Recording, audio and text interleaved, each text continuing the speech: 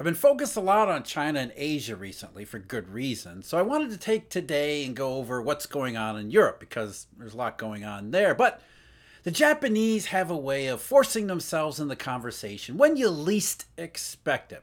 So while we'll get to Europe toward the end of the video, we have to talk about what's happening in Japan. I did a video just recently about Japanese government bills and what government bills can tell us about Eurodollar collateral conditions. If you haven't seen that video, I highly recommend you check that out. And when I did the video, what I said was the 3-month bill rate was rolling over from August 9th. How appropriate is that, August 9th? Where it was minus 0.098% to where it got to be around minus 0.11% at the time I did that video. Where is the Japanese government 3-month bill today? Way the hell down here. It went from 0.135% Friday to suddenly 0.295% today, a precipitous drop. All of a sudden. Well, it's not all of a sudden, is it? We've been talking about China, CNY, Asia, what's happening in the Asian dollar. So a bit of a collateral spike here would make sense given the conditions there. Now, if you recall, last September we had something similar take place too. Now, while everybody was focused on the London, the UK gilt market, we saw a bunch of coincident indications, including the Japanese government 3-month bill. Its yield on September 22nd last year, that one dropped from minus 0.13% to minus 0.233%. So a big drop in 3-month government bond yields last September, coincident to all those fireworks all over Europe, seemingly Europe. But really, it was the Eurodollar system that was experiencing a collateral issue. And that's what I said at the time. I did the video on the Swiss National Bank. That's what the ECB officials have later, ever since then, they've admitted that there was a collateral squeeze, and the Japanese government bills were helpful in identifying it. The good news here so far today is that it's only the 3-month Japanese bill that is making such a big move. Last year we had not just the bills, but we also had swap spreads, for example, a plunge in swap spread, which we'll talk about in a minute. That was coincident to the bills. Obviously, the government issue, the government blow up in gilts and everything. So there was a lot of stuff going on in September 2022, not just J bills like we have today. But here's the bad news.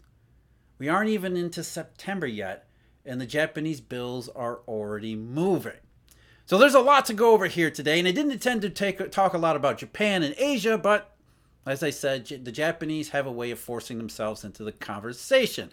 But first, I'm Jeff. This is Eurodollar University. Thank you very much for joining me. If you're interested, Eurodollar University, we have memberships and subscriptions. As I've been mentioning a lot recently, and I'm going to mention every day this week, this Friday, we're going to do a special webinar for free. You just have to register at the link that's in the description. That's Friday, September 1st at 6:30 p.m. Eastern Daylight Time. Join me when we really have to go over the background monetary details that we can't get into here on YouTube because, well, as you might sense, they're starting to become another issue. They've been an issue over the last year.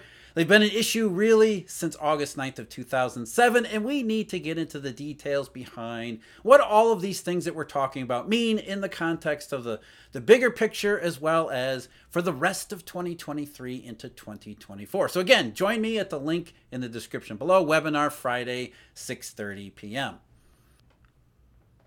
Asia. So we're going to start again with Asia. Not just Japanese government bond bills, but as I mentioned in my last video or a previous video last week, China, the yuan, the Asian dollar is talking to us. And what it's saying is the bull market in US dollars is back. And again, like the bull market in US treasuries, a bull market in the US dollar or bullish US dollar is bearish for the rest of the world, particularly China, particularly Asia.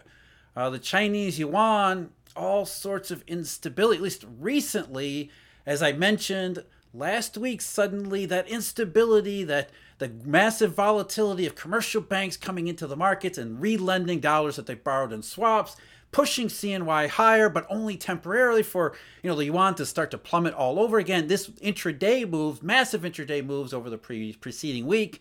And then all of a sudden, Thursday, Friday, and again so far today, the Chinese currency is pretty placid. It's leaking modestly lower. The volatility is suddenly gone. That's something that we need to also keep our eye on, especially since the big news out of China today, or at least yesterday, earlier this morning, China time, stimulus. Everybody has been waiting for China's stimulus to rescue the Chinese economy, therefore end the threat to the rest of the global economy. And the Chinese continue to announce stimulus that is underwhelming, to say the least.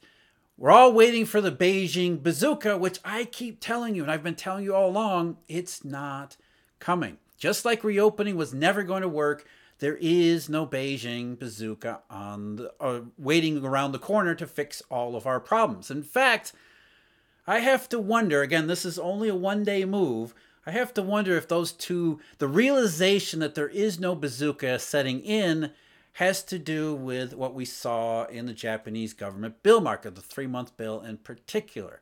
Is it a holy crap? The Chinese have proven they're not going to come to our rescue. Therefore, the situation in Asia is very different than what many people have been pinning their hopes on for quite a long time now. Maybe that's the case there too. But what's missing from all of this, we've got CNY, we've got Japanese bill. What's missing here is what was a huge part of last year. Last year, the Eurodollar disruption was focused on Europe. Asia was sort of caught in the crossfire. Now we're focused on Asia, and Europe seems almost benign by comparison.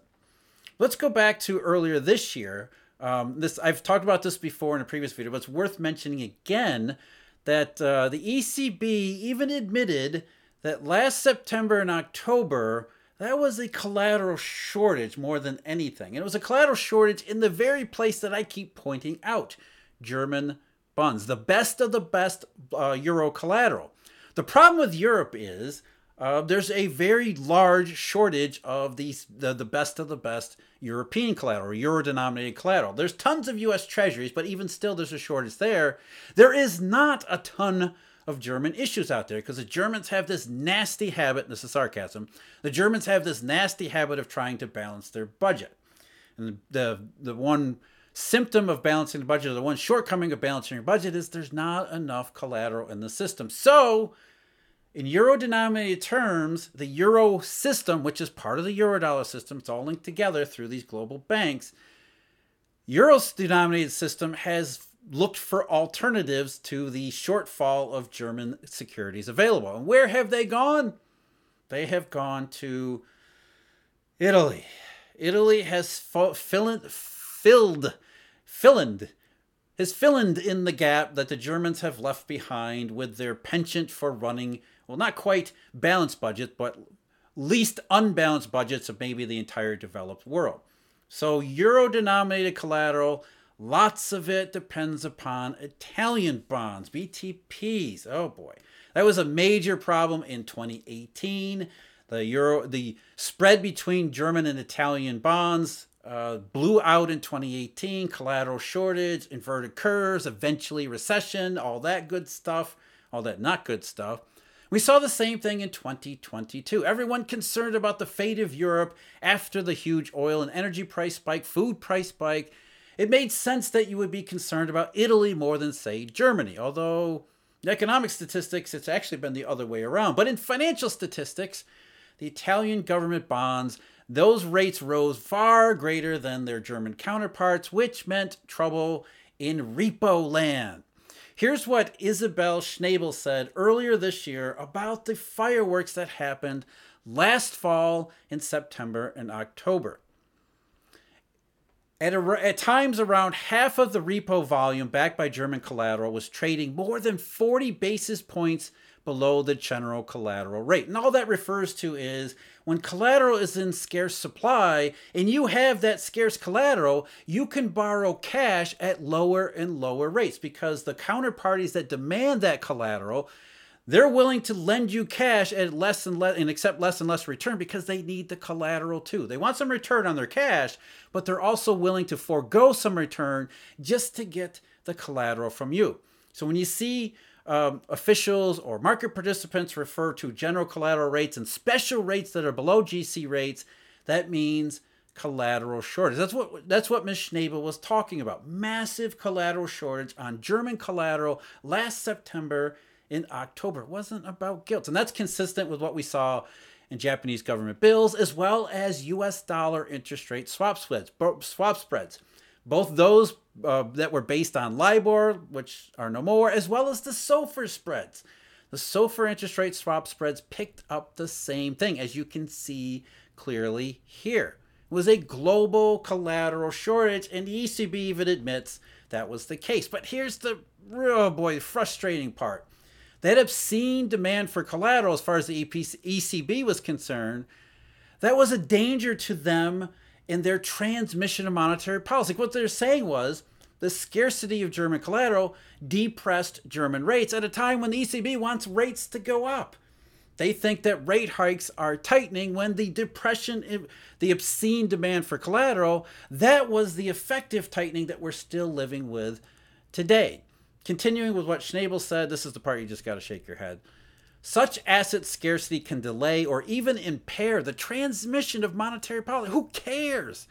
A persistent negative Bund OAS spread, which is another symptom of what we just talked about, implies that sovereign yields in the euro area's largest economy remain more accommodative than intended by our policy stance. No, demand for those assets was through the roof because of a collateral shortage. And it was confirmed all over the world. As I mentioned, US dollar swap spread, T-bill rates in the United States, J-bill rates, rising US dollar exchange value, all of it. And eventually the Swiss National Bank dollar auctions that we talked about quite length last year.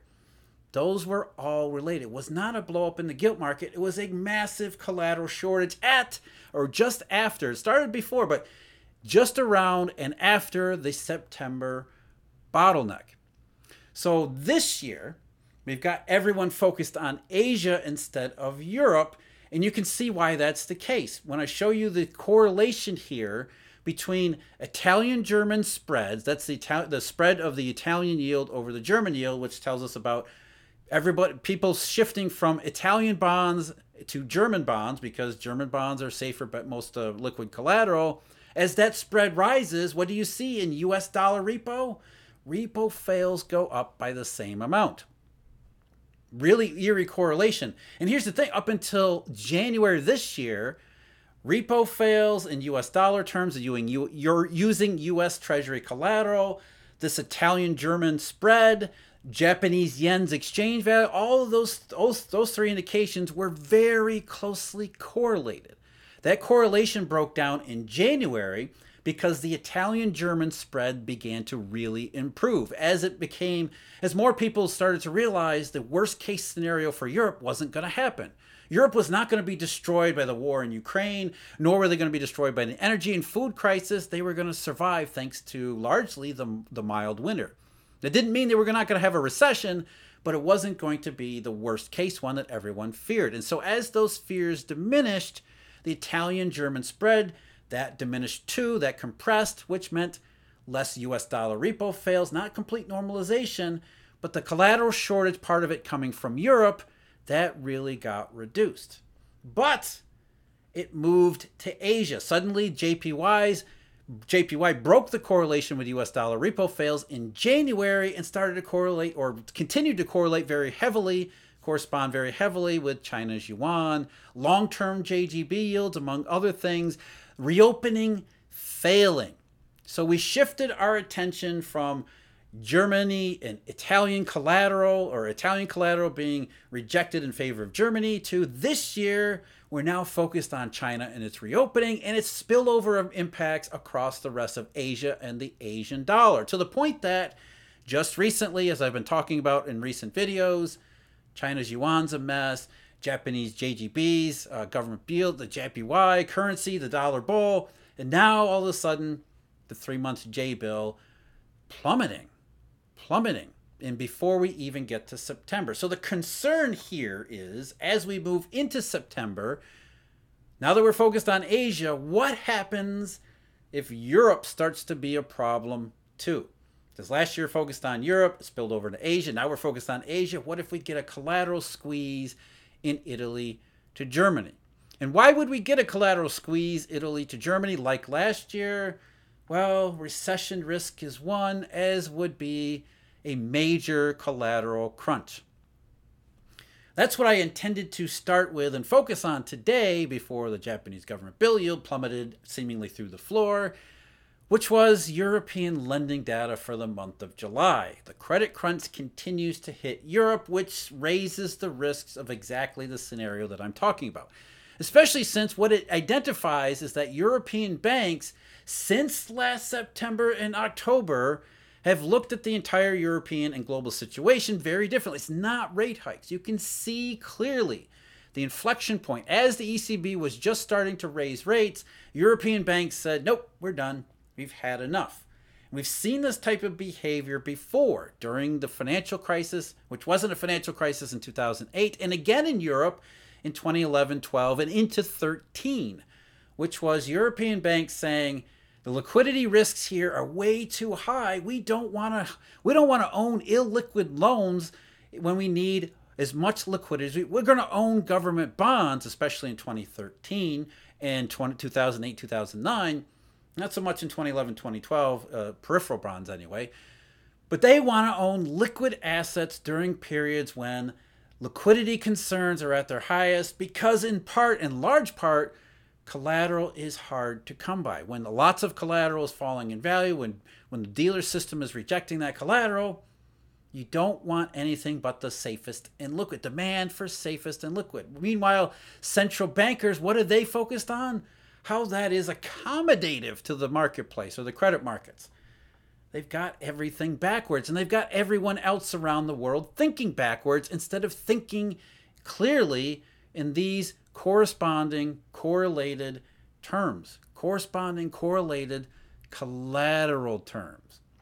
So the good news is right now, the big move in Japanese government bill yields, that's just Japanese government bill yields. I didn't see anything correspond with. We'll see at the end of today if we see any movement in US dollar interest rate swap spreads, the SOFR spreads. But so far, it's just the 3-month J-bill. That's good news. The bad news, as I said, it's still August. It's still early, and we're still talking about all these same problems. If you want to check out that video I did on Japanese government bills just recently, and I highly recommend you do, check out the link below. I hope you join us for Friday's webinar. As always, I thank you for joining me here. Huge thank you, of course, to Eurodollar University subscribers and our members. Until next time, take care.